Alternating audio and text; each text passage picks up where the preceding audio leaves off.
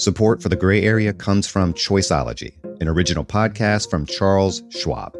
Hosted by Katie Milkman, an award-winning behavioral scientist and author of the best-selling book, How to Change, Choiceology is a show about the psychology and economics behind our decisions. Hear true stories from Nobel laureates, authors, athletes, and more about why we do the things we do. Listen to Choiceology at schwab.com/podcast or wherever you listen. Startups, you don't need to settle for a cumbersome banking experience to protect your money.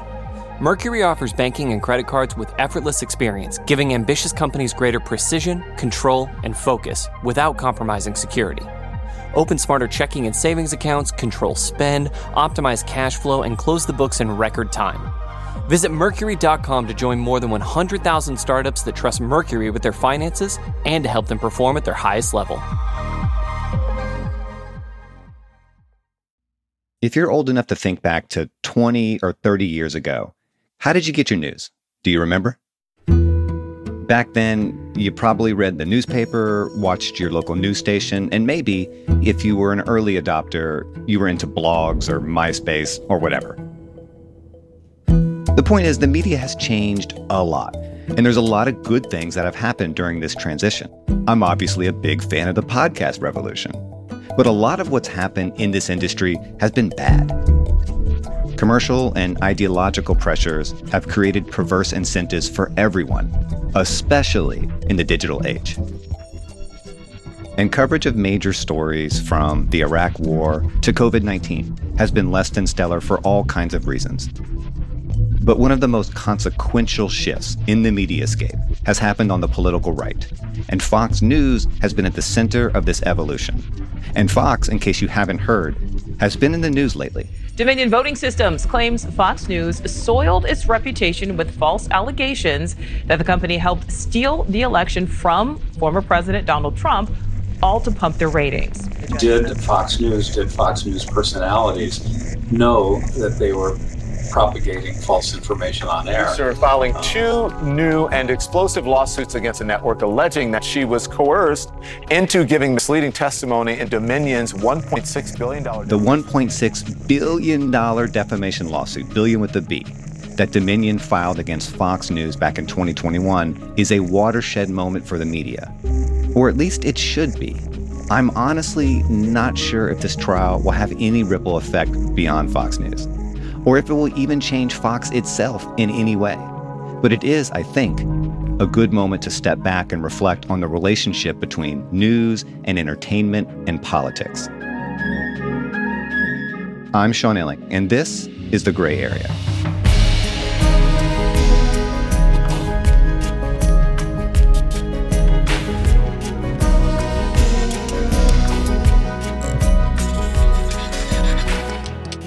My guest today is Brian Stelter, a self-described media nerd.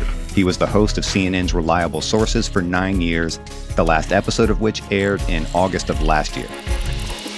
Before that, Stelter was a media reporter at the New York Times. He's also the author of Hoax, a book about Fox News during the Trump era.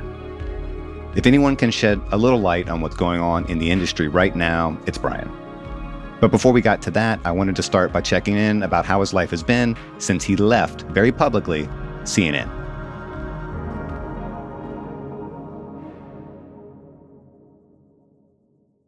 Brian Stelter, welcome to the show. Great to be here. Thank you. So what are you up to now, man, that you're not hosting a Sunday show at CNN? Are you flubbing around at Harvard, I hear? Well, I'm figuring out what to plant at my farm this spring.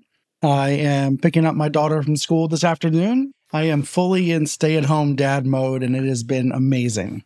But yes, I do have a fellowship at Harvard, the Shorenstein Center, part of the Kennedy School. And I'm starting to write again. You know, it's like, I would say 2 times a week. I really, really want to write something. So I've been able to do that, which is nice. I think the truth is, if I hadn't gotten pushed off the treadmill, I would have just kept running. And getting pushed off, I was able to stop and say, whoa, what was I doing for so long? Like that was 20 years basically of, obsessive media coverage. And I had not even thought to stop or slow down and take stock.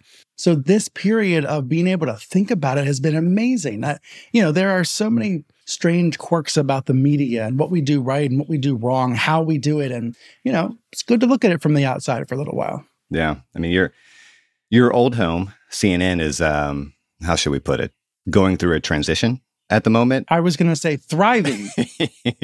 Your departure from the network was sort of the public beginning of that transition. I mean, what do you make of what they're doing now as a network?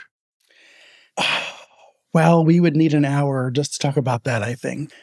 I want what's best for CNN because I think it's a very important global brand and it needs to be strong.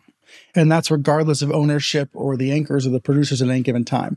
CNN is so much bigger than any one person or team. And I think a lot of what I see right now is really strong. The news muscles of the institution are very strong. And that's what has to be protected no matter what. There's also a lot of noise and chaos and gossipy stories about what happens behind the scenes and what happens with some of the anchors. And that, to me, is a distraction from the news muscles that actually are very strong and are healthy. So I feel for my colleagues when there's bad press. I feel for them when there's bad ratings. And I'm an eternal optimist. So I'm of the view that a few months from now, there'll be some big story and the press will turn and it'll be more positive again. And it'll be a new chapter. Now, does that sound like total bullshit? Maybe a little bit. It is actually genuinely how I feel, but it's confusing. It's a confusing thing because basically I'm talking about people that are my friends there, Well, yeah, let me tell you why I said maybe a little bit. I don't doubt anything you just said, the sincerity of it. I mean, I think, do you even know really why they canceled your show? I mean, as you said on your last show, it was one of the highest rated weekend shows that they had. Do you know why they cut it? I don't know why. And I'm at peace with that. Like, I'm very content with not knowing. The way I like to say it to people is, I know the show was popular and I know it was cheap to produce. So I know that they didn't pull the plug for those reasons. In Twitterville, there's speculation about politics, speculation about branding and CNN changing its brand. When I watch CNN, it feels like the CNN that I worked at for the most part. I'm still a loyal viewer. You know how, like, you probably experience this with other people sometimes, like somebody will leave a job or they get pushed out of a job and they'll hate the place and they'll like trash it and they'll never watch or they'll never read it again. I'm the opposite. Like I tried to cancel cable for a month and I couldn't. I missed cable. I had to get back on my Comcast addiction. So I still watch a lot. I still listen to a lot in the car. I still have so many friends there. And the reality about cable news is the ratings rise and fall. I almost view CNN like a buoy in the middle of the ocean. And obviously when there's a hurricane, the water rises and there's a lot more attention. And then the water subsides and the ratings subside. So, there's sometimes a bad knock about the ratings. But what's most important is, regardless of the ratings, that the news brand remain strong, remain paramount. And, look, I was doing 1 hour on one day of the week. I loved doing it, but I'm also really content. I feel like I finished it, if that makes any sense. Like, I feel like what I did was complete, and that's a good feeling. So that's why I don't look back and say, oh, what happened? What happened there? I have no idea what they're trying to do, and I'm not sure if they know what they're doing, apart from some vague desire to be more centrist. And, I'll tell you, like, my problem with CNN has always been, and I honestly, I'm not saying this because I'm looking at you right now. I think your show is an exception in this regard because, what you were doing was really more of like a meta analysis of the media business. So it sort of floated above this. But on the rest of CNN, for me, right, they always wanted people to believe that being centrist means that they're not biased. But my feeling is that, of course, they're biased, right? The bias is in favor of politics as a TV show. The bias has always been in favor of entertainment because TV has to be entertaining. To me, that was always the only bias that really mattered. And I think a lot of people want to run away from that. Yeah, the way I think about it, I think about it somewhat similarly. I think about television journalism as being both television and journalism. And sometimes it's mostly television, meaning entertainment. And then other times, it's much more journalistic. We are adding new facts into the world through interviews and reporting. But on the morning when Richard Branson was blasting into space during the 11 a.m. hour when I was anchoring, we devoted the entire hour to that. And that was mostly television, not journalism, right? It was a little bit of journalism, but it was mostly television. And yes, that is the paramount factor, is that it is TV. Yeah. Although I would say they do have a thriving digital operation as well. And I love doing that newsletter. So there's different factors. I think it's possible that the Donald Trump years reshaped media in ways that everybody is still digesting and grappling with and adjusting to and, processing. And It is easy and tempting for some people to forget what it was like in 2017, 2018, and 2019. Yeah. And the way that Trump was covered, the arguments about coverage, whether he baited people into fighting with the media and whether the media fought back, all of that stuff, I think people's memories are fading already. And I think that's a problem. Donald Trump chose for cynical political reasons to try to turn his base against the press, not to critique the press, but to hate and destroy some major news outlets. The New York Times, for example. He didn't want them to just write letters to the editor criticizing the Times. He wanted them to cancel subscriptions and actively work against the paper to seek its end, its end as a business. And that's an unprecedented situation in the United States. And sometimes we might look back now and say, gosh, yeah, he was mean to the media. No, it wasn't about being mean to the media. It wasn't about nasty tweets. This was so much more existential.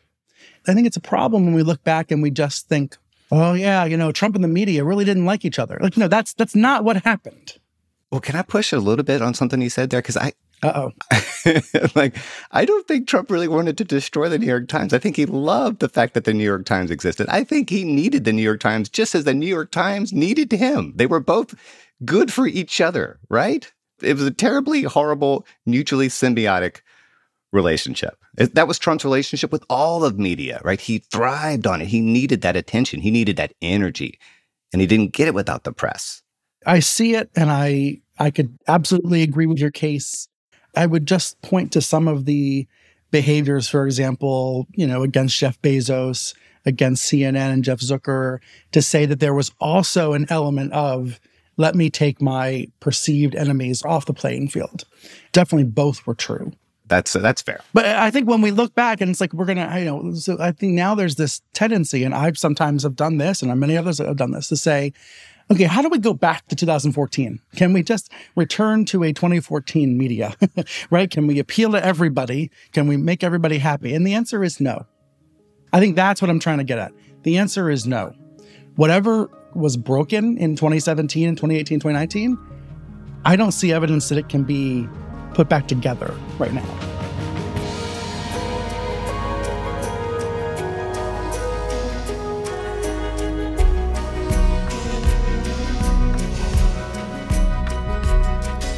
Coming up after the break, Brian and I will discuss the broader impact that Trump has had on the media in general and conservative media in particular.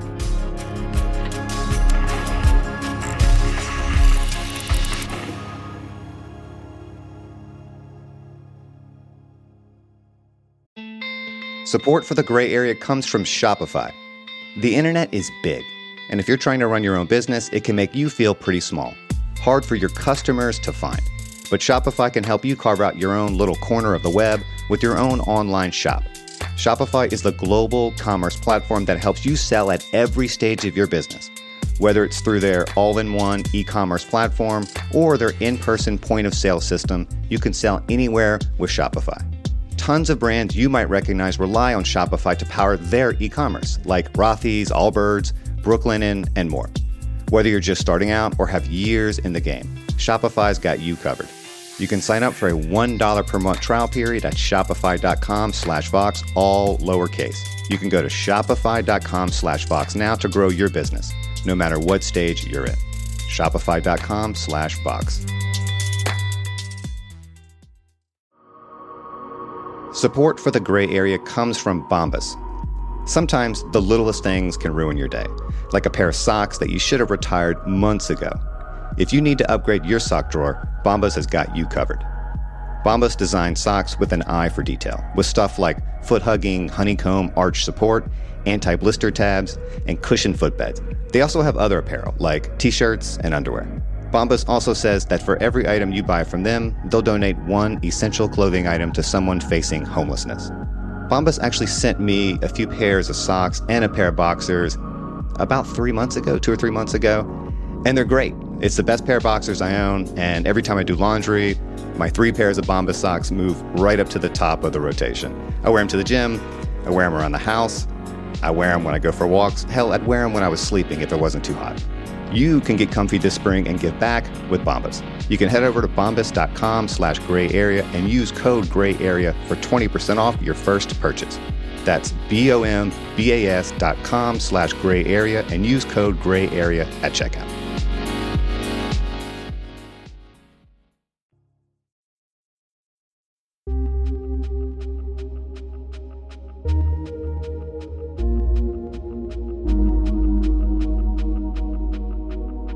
I just think we have to talk a little bit about Fox, right? I mean, you kind of wrote the book on Fox News. We've talked about it before.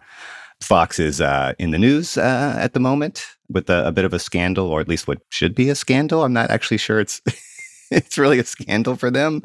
For those who don't know, Fox News is being sued by Dominion Voting Systems for defamation because of the lies people on the network were telling about their voting machines in the 2020 election. And because they're being sued, there is a process of legal discovery underway, and we have learned quite a bit about what was actually going on behind the scenes, what people that work at Fox were saying behind the scenes. Brian, do you just want to maybe sum up what we've learned and just what your reaction to the story was as a longtime observer and a reporter on Fox? You have a lot of sources over there.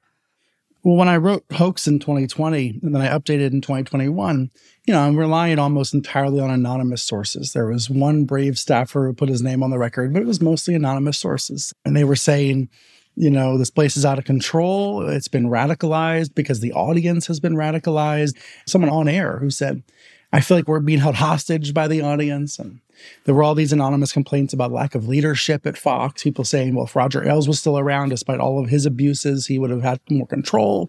There were people complaining about the Murdochs being too passive and not being involved enough. There was just this general sense that Fox was moving even further away from being a news brand and even more into this extreme opinion brand. And all of this, this was anonymously sourced. And now I see it all on the record. That's what's amazing to me about this case. You have Tucker Carlson in his own words on the record. You have all these producers and executives on the record admitting to the very problems, the very ills that outside voices have pointed out and internal anonymous sources have pointed out. So for me, it's a little bit of a relief, right? When you write a book or you write an article and people are anonymous and all of a sudden you see it all on the record, that's always a good feeling. You've had your work backed up. And number two, it's much worse than I thought. And that's always the takeaway about a media industry scandal. It's always worse on the inside than reporters know on the outside. Was it really worse than you thought it was? What made it worse than you thought? When I think back to the first few days after Biden was declared president-elect, and I could see some of the Fox audience shifting and turning off the TV and going to HGTV or going to Newsmax, and I perceived there to be a little bit of a problem for Fox. And certainly the executives there would say to me, they recognized something was going on. But now you read the emails and you see them panicking. You start Carlson and Sean Hannity screaming about it, feeling like the entire network's being destroyed, that everything they've worked for is being ruined. Like it was a much more intense experience for them on the inside than we knew on the outside. And that helps to understand and explain, not justify, but explain the behavior that resulted. All of the tap dancing with conspiracy theorists and the flirting with voter fraud conspiracy theories. Why did that happen? Because of the panic that was so much more palpable on the inside than we knew at the time. Yeah, and just for background context here, right? I mean, the people at Fox were tracking very closely their ratings, as everyone in TV does and must, and they were worried about being outflanked by more Trumpy right-wing competitors like Newsmax. Which at the time, Newsmax wasn't even admitting that Biden was the president-elect. This was a very calculated ploy to try to appeal to Fox viewers. And then one of the emails, one of the executives in D.C. says, weak ratings, bad ratings, make good journalists do bad things. I mean, that is a perfect 7 or 8 word summation of the story. Bad ratings make good journalists do bad things. Now, we can debate the health of Fox's newsroom and how great the journalists are, but there are real reporters there who are trying to get information, and they have been suffering inside Fox. So it's a rating story. It's a profit story. It's a lack of leadership story. This lawsuit is about, where are the bosses? Where are the bosses, right?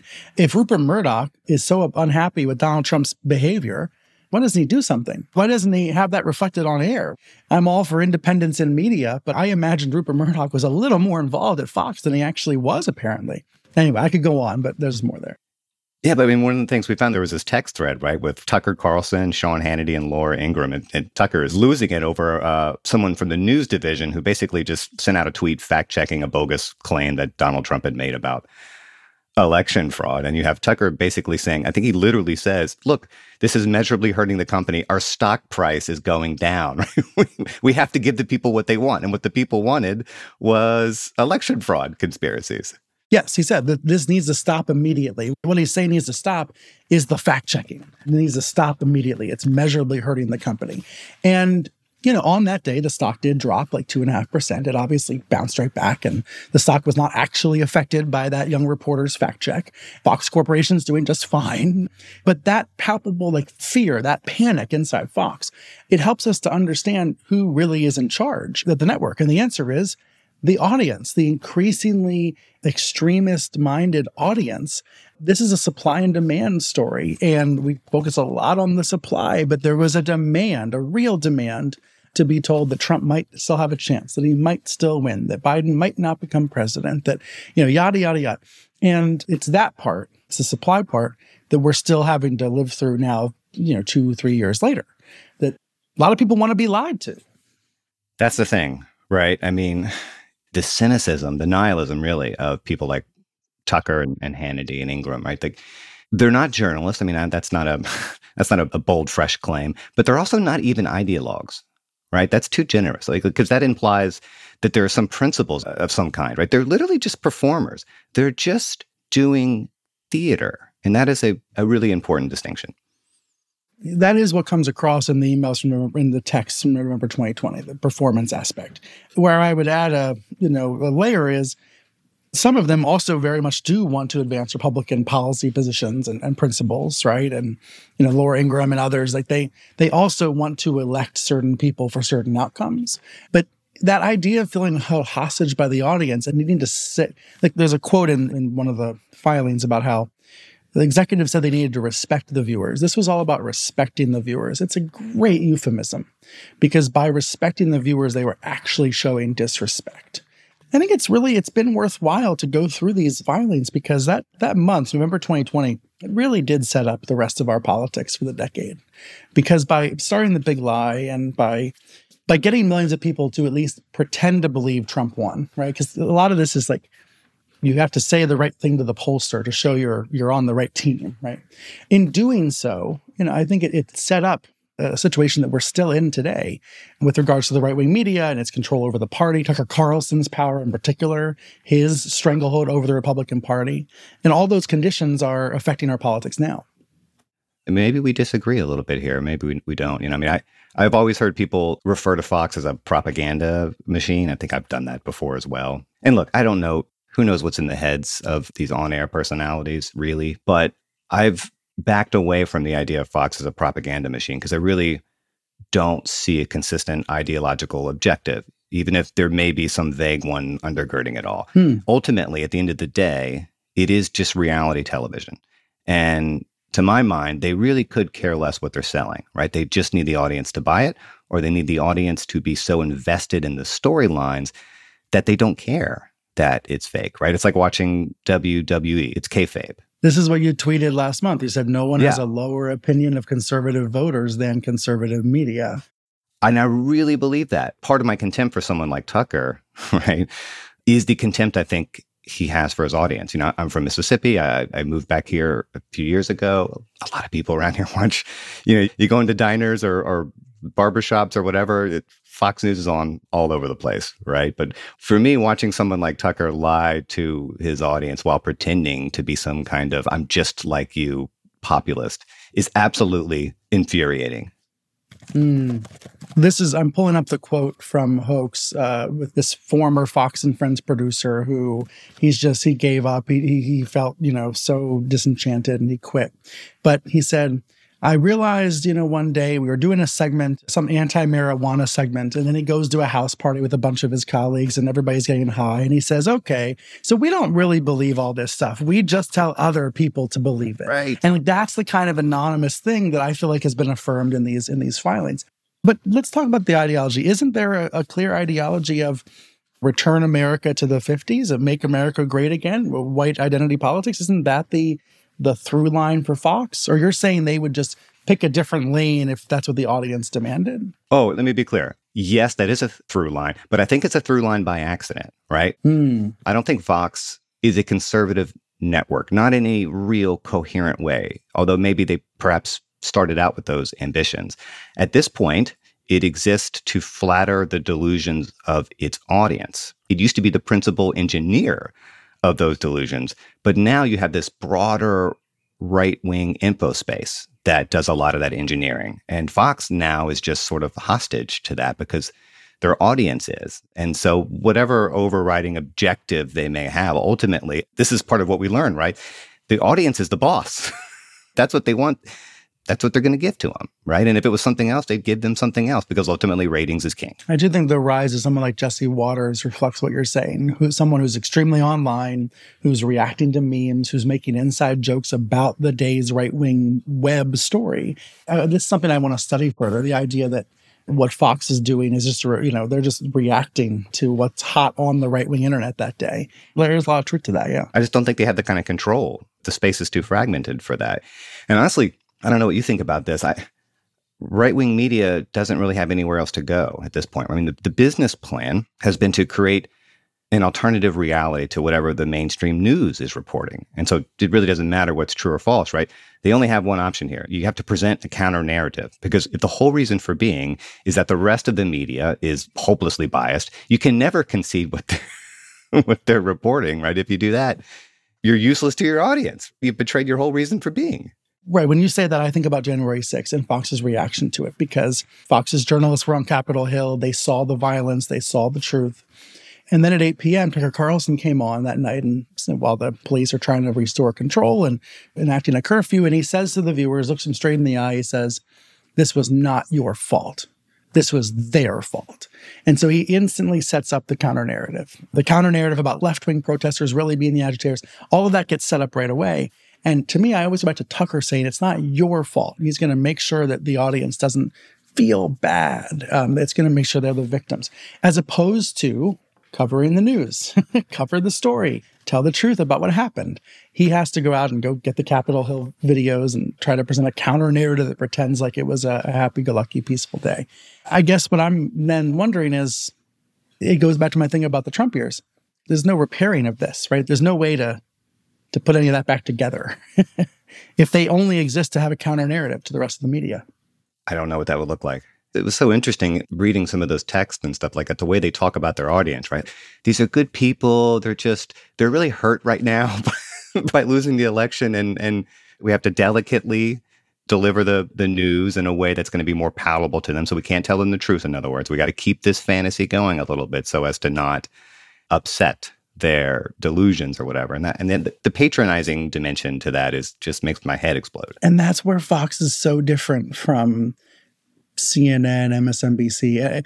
There's this fallacy that happens in the TV news world where we compare ratings between Fox and CNN and MSNBC as if they are actually competing with the same sets, for the same one set of eyeballs. Yeah. And I would get the spreadsheets and open them up and I would look at those numbers. And the reality is that's not America. When Donald Trump was elected in 2016, I was not emailing my colleagues at CNN worried about my audience's feelings. Why? Because my colleagues and I are journalists, not therapists. It's just a foundational difference with Fox that some people still want to overlook or pretend is not there. But these emails and texts have it. No, you can't do it. Look, I have my problems with MSNBC and CNN, but the difference with Fox, at least one difference, is victimhood is so essential to what they're selling, right? And that requires a level of coddling and manipulation that doesn't exist elsewhere. And that is unique to Fox and the worldview they're selling, right? And the kind of the way they've branded themselves. They have boxed themselves in that way, right? And I don't see any way around that fundamental problem. Ultimately, you know this, news is a product. Certainly TV news is a product, no different from soda or shoes. And viewers, customers know what they're paying for with their attention or their money. And if they don't get it, they're going to go shopping elsewhere, which goes back to the point you were making that the audience has all the power here. And Fox still has a near monopoly on that audience. I mean, it has managed to navigate that post-Trump environment in such a way that Newsmax, that One American News, that nobody's really been able to steal a big chunk of market share. I mean, Fox, typical night, 2 to 3 million people watching. At any given time of day, 1.5 million people watching. And of course, that's not the same 1.5 million, right? It's tens of millions that interact with the brand every month. But the fact that you still have 1 million people watching in the middle of the night, maybe falling asleep with the TV on, it speaks to Fox's unique power in the market that Newsmax, nobody else has been able to challenge it. So from a mathematical standpoint, they're doing something right. Do you think that they'll lose any of their audience as a result of this story and all of this stuff leaking? I mean, I don't think they will, but do you? I've been looking for any evidence of that, and I haven't seen any. Shows like Tucker have not taken a hit. It's just the buoy in the middle of the ocean going up and down. You can't really point to it and say that people have fled.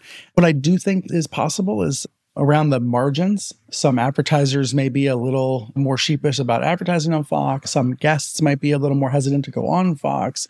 Some small number of moderate Republicans maybe, or Democrats may be less interested in watching, but it's all around the edges. It has not had an effect.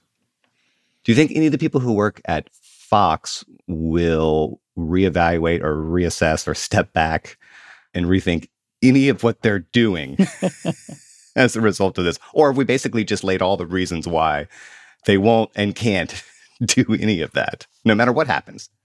I have had more than one journalist at Fox call me in a very emotional state, reevaluating choices they've made. You think about some of these folks are probably under a long-term contract. They might be thinking to themselves, well, maybe I'm going to leave in a year or two and my deal's up.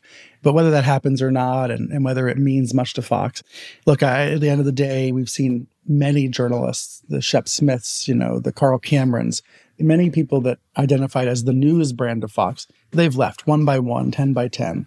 And what remains at Fox is a relatively small news division, a really, really big opinion operation.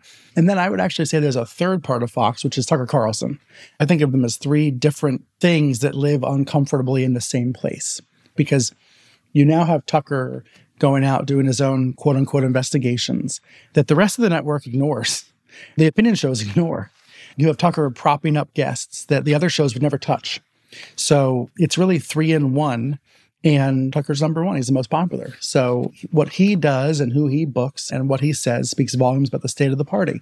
You saw that he sent out a survey about Ukraine and Russia to all the prospective Republican candidates. And I'm thinking to myself, even who he chooses to send that survey to is a statement of his power, right? And the fact that so many of them responded, of course, is also a statement of his power. But even the idea that he's in the position of, I'm going to decide who's a prospective candidate for 2024, he is flexing that power in all sorts of ways. Yeah, I don't see any reason to think that Fox as a network will pivot really in any way. But there is a lesson here about the relationship between media and reality, really. I mean, if you can see the basic point that there's a link between belief and behavior, right, then you have to accept that the lies people with platforms of that size were telling about the election materially paved the way for what happened on January 6th, which you mentioned a little while ago, right? And you were making a similar point in, I think, your most recent piece for The Atlantic about, the financial reporting on something like a bank run, right? Where media is actively affecting the world that they're covering, right? And I think that point is true and holds generally for the political press as well. Yes, there are reporters who knew Signature Bank was teetering and about to be closed and did not report it because they did not want to cause a literal run on the bank. And then you have Ainsley Earhardt on Fox, I think it was that Monday morning, saying, well, we should go take all our money out if you're at over $250,000. So you had responsible journalism and you had irresponsible talking heads. And Fox way too often is over in the irresponsible talking head side, which is why it's got to be scrutinized. Now, I would also add, there's journalists at Fox who would say, well, we are challenging the Biden White House like nobody else has the balls to do it. That would be a defense of Fox. And by all means, I want Fox to have lots and lots of journalists. They should be reporting. They should be publishing pieces from a conservative point of view. The problem is not with that. The problem is with the deception, the constant deception, the keeping viewers in the dark, all of those ills that we've talked about. And I just think it's important to draw a distinction between those because There could be an environment where Fox News is winning awards. There could be an environment where Fox News is a place that journalists want to work, but it's not that. Yeah, I mean, in the multiverse or some alternative timeline, that's what Fox evolved into. But boy, that ship has long sailed because of the demand reasons we were talking about earlier. Right. And that's what gets us to January 6th. I remember a couple of days after the attack, Jeffrey Goldberg of The Atlantic, who was out there walking on Pennsylvania Avenue that day, he said it was a mass delusion event. Mass delusion event. And that phrase stuck with me. And you have to have media to get to a mass delusion event. You cannot have a mass delusion event without some form of mass media driving to that outcome. 100%.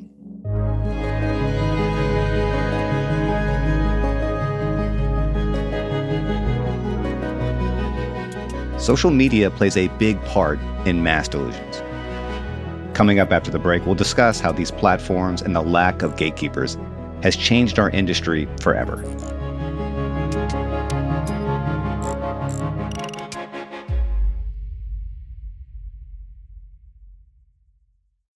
Support for this show comes from NetSuite.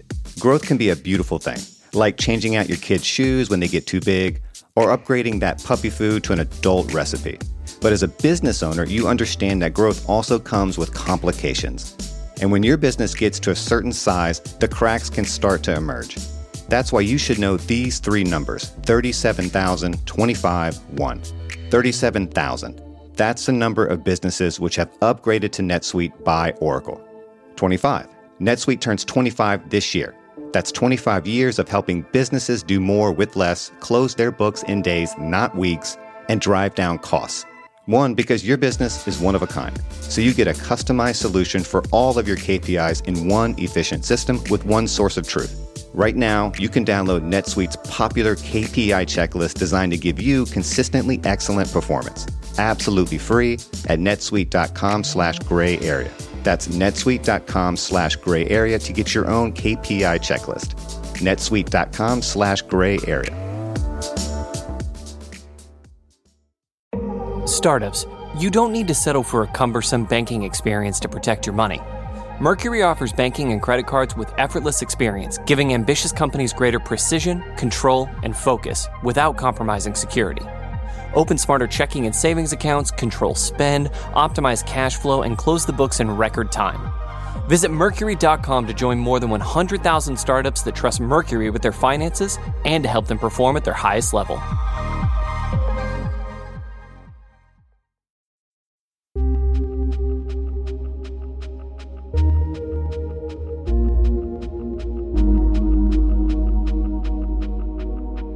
I want to step back a little bit and maybe look a little bit at the big picture and where we're going. You know, on the final episode of your show, Reliable Sources, you said, and now I'm quoting you, that we're all members of the media now. That's probably the biggest change that's happened while this show was on the air.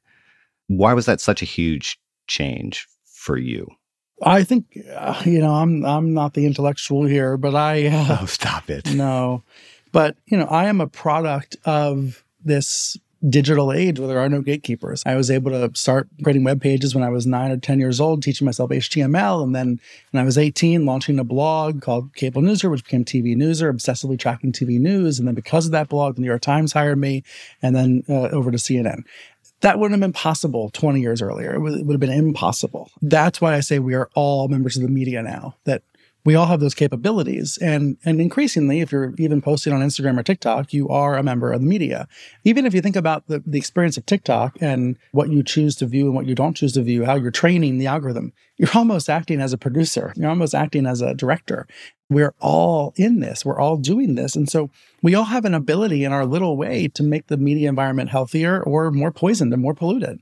It's a game of inches, right? It's a game of inches, and you can get a little better or a little worse. I'd like to think that the newsrooms I've worked in, we're making the media environment a little healthier, but there's an awful amount of information pollution out there. So that's why I try to shift it on to all of us. We're all involved in this. And you're making a point, because we're all media now. We all have a platform that it's really silly to say that the media is the enemy of the people, right? Which is very much in the ether. We're the media. Right. And of course, that phrase is inane, right? The media isn't the enemy of the people. The media isn't even really a thing.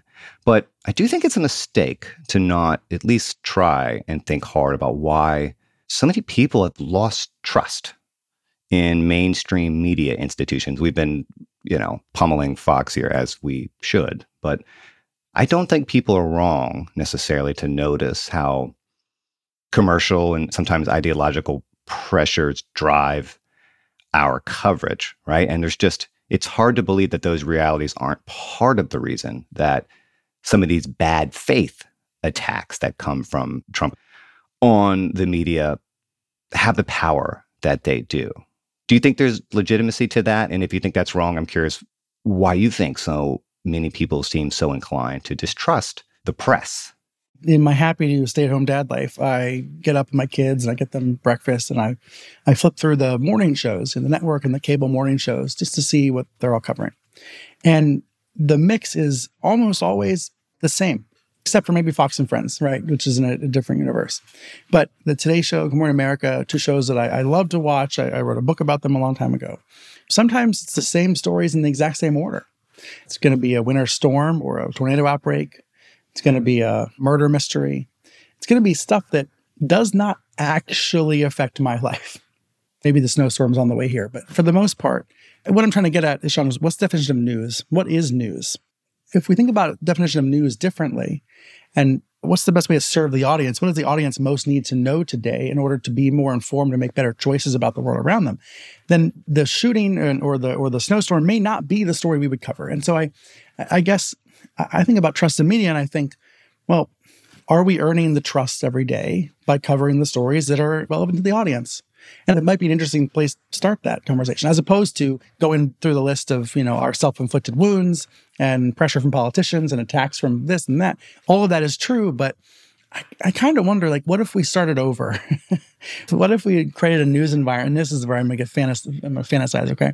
What if we created a news environment that started from a position of, what do you not know about the world around you or your city, state, region?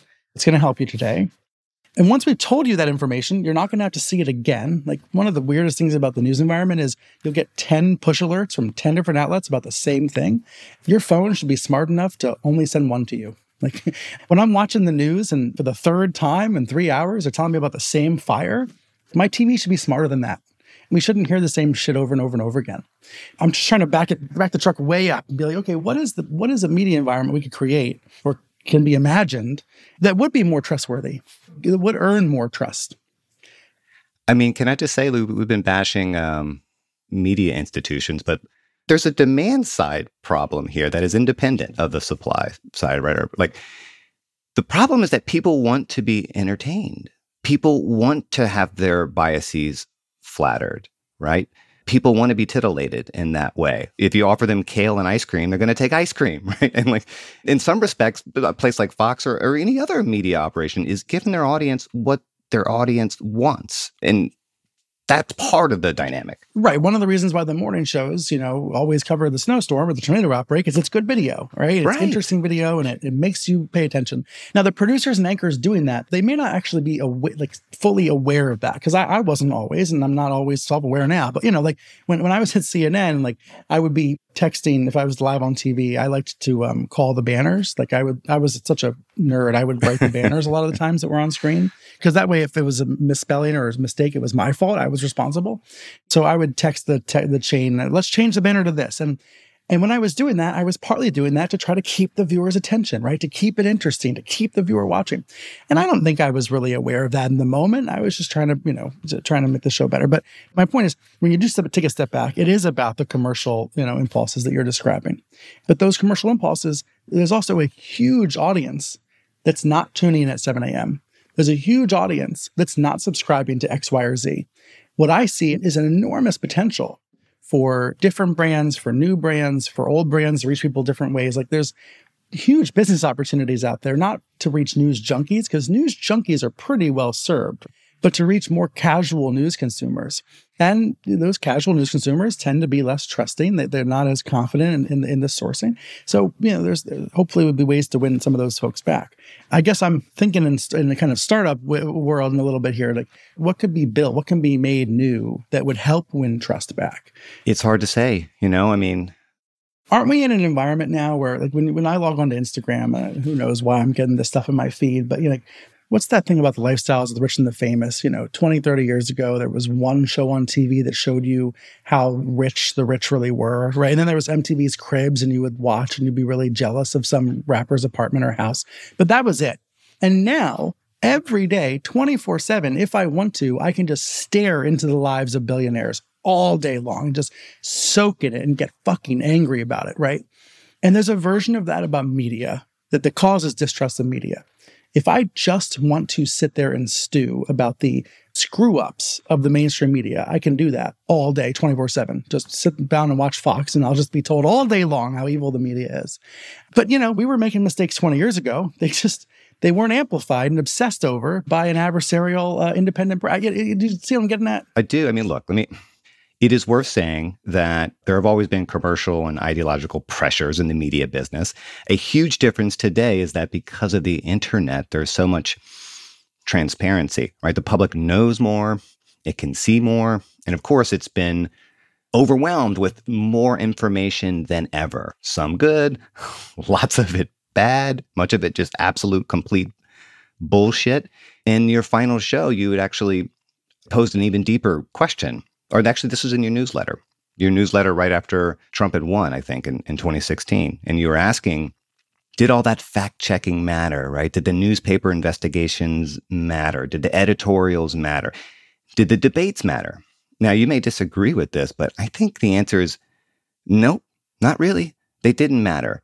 But what I think you were really asking there was, is there any point at all anymore in trying to persuade people with arguments? Now, I happen to think that the press has been deeply confused about the whole post-truth crisis. And this gets back to what you were just saying, right? Truth has always been a function of authority, right?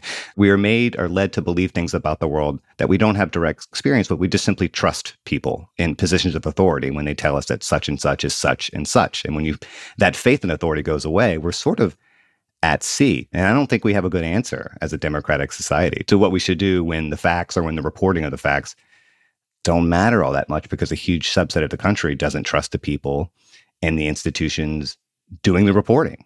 But that is, I think, where we are. Well, let's take the Fox scandal, which I believe is a scandal. And clearly many of my colleagues in the media believe is a scandal. Yeah. But which the right-wing media universe is barely touching. They've chosen to believe it's not a scandal. And their authority conveys that because they're not writing about it, not covering it, not focusing on it, that it's not a scandal. And then we get to these different media environments that are wholly different. But we can see that happening in this environment as we speak. It also makes you think about, 30, 40 years ago when the major networks decided that some presidential story was a scandal.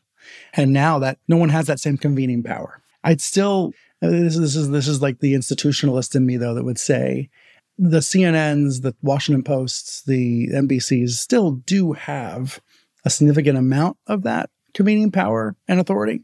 I don't want to act like as if it all has been lost. It hasn't. The January 6th hearings were widely televised and broke through in a way that made a statement. So there is still some of that authority. It's just that as a minority in the country that is in such a different media ecosystem that there's no crossover. There's very little crossover. I mean, look, I'm an institutionalist too. I mean, we need institutions. We need institutions that are better than we are. We need institutions that create good incentives for the actors in our society. And I'm glad people like you or people smarter than me are at least trying to think about how to build institutions that map onto the world we exist in today. I don't know what that would look like, but I just know that we need them. Because I also believe, despite everything I just said, that we can't abandon the aspiration of trying to persuade fellow citizens with the best arguments we can muster, whether they succeed or not. We can't abandon the aspiration of reporting to the public what's actually happening, right? Now, I don't know what's possible. I don't know what the limits of persuasion are in this berserk world that we've built in the digital age, but giving up on persuasion, giving up on reporting is also really just giving up on democracy. So I'm not going to do that. And I don't think anyone else should either. Mm-hmm. And when I hear you say persuasion, to me as a reporter, it's like, well, let's put new information out there and make sure people know what they're buying, what they're selling, what they're consuming. Make people aware. That's where I get frustrated with debates about trusted media. Let's pick on my old home. If it's CNN, 99 stories are correct and fair and right on the money. And then there's an obsession over the one that gets it wrong. I grew up in an environment where when you have to run a correction, like that's a painful moment. My editor would call me in at the New York Times and we talk about how I screwed up that person's name or that fact or that number. And like there'd be like a little slap on the wrist, all but physically. And it would sting. And it made my work better. It made the New York Times stronger when we ran those corrections. And unfortunately now we're in this environment where that's so weaponized and misused by bad faith actors. What I wish we could convey to the general public is how these newsrooms actually work versus how Jesse Waters or Laura Ingraham pretends they work. And, they ultimately do a real disservice to the public in that way by deceiving them about how the news media actually functions. I find myself desperate to make a distinction between reporters and repeaters because most of what they're doing is just repeating and not reporting. Of how really those years, we'll just call them the Trump years shorthand, really, really broke something and changed something about our society and certainly about the media and how it operates. What do you think that the biggest lessons were from this era that we're still sort of really in lots of ways? Do you think we've learned any important lessons, or do you think we're still sort of disoriented by all of these changes and we just simply, we haven't got to the part of the story where we learn the lesson and course correct?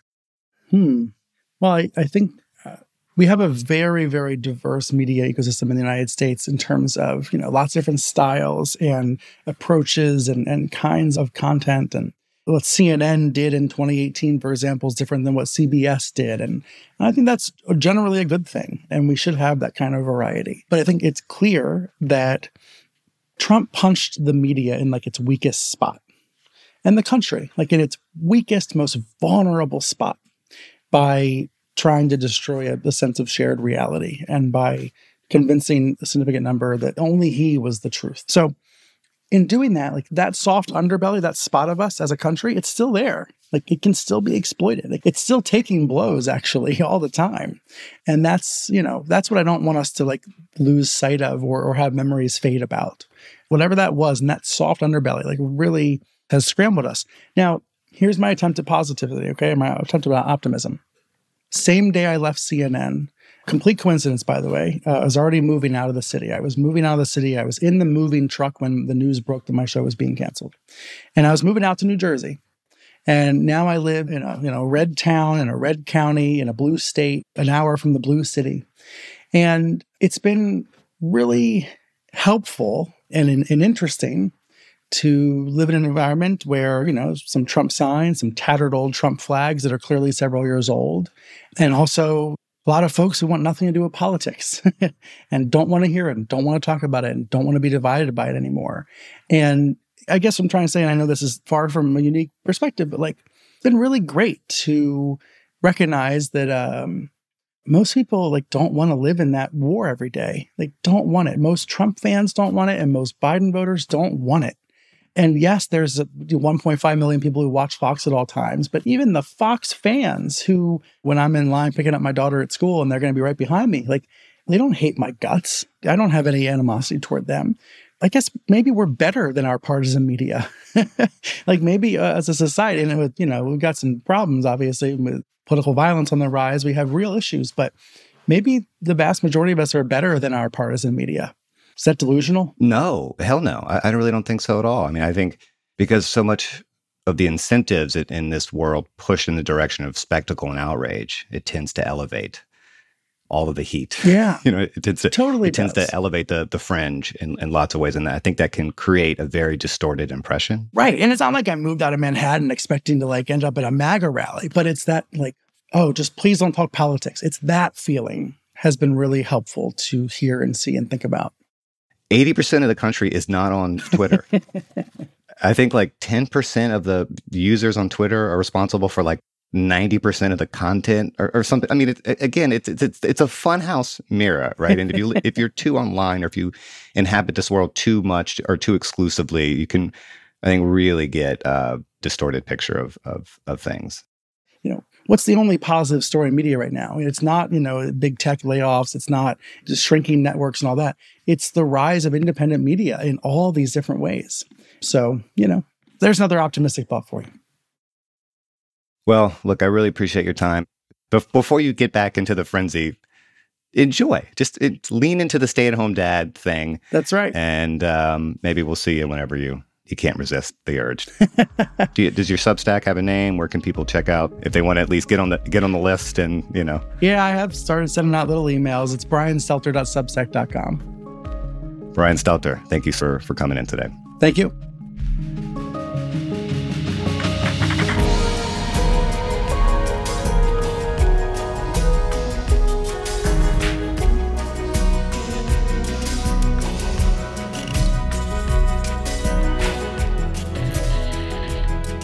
Eric Janikas is our producer.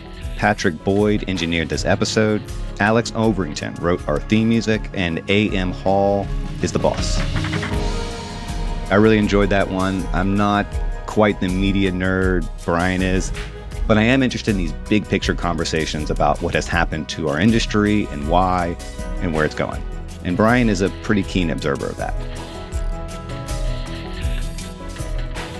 As always, let us know what you think about this one. You can send us an email at thegrayarea@vox.com. And if you appreciated this episode, please share it with your friends on all the socials. New episodes of The Gray Area drop on Mondays and Thursdays. Listen and subscribe.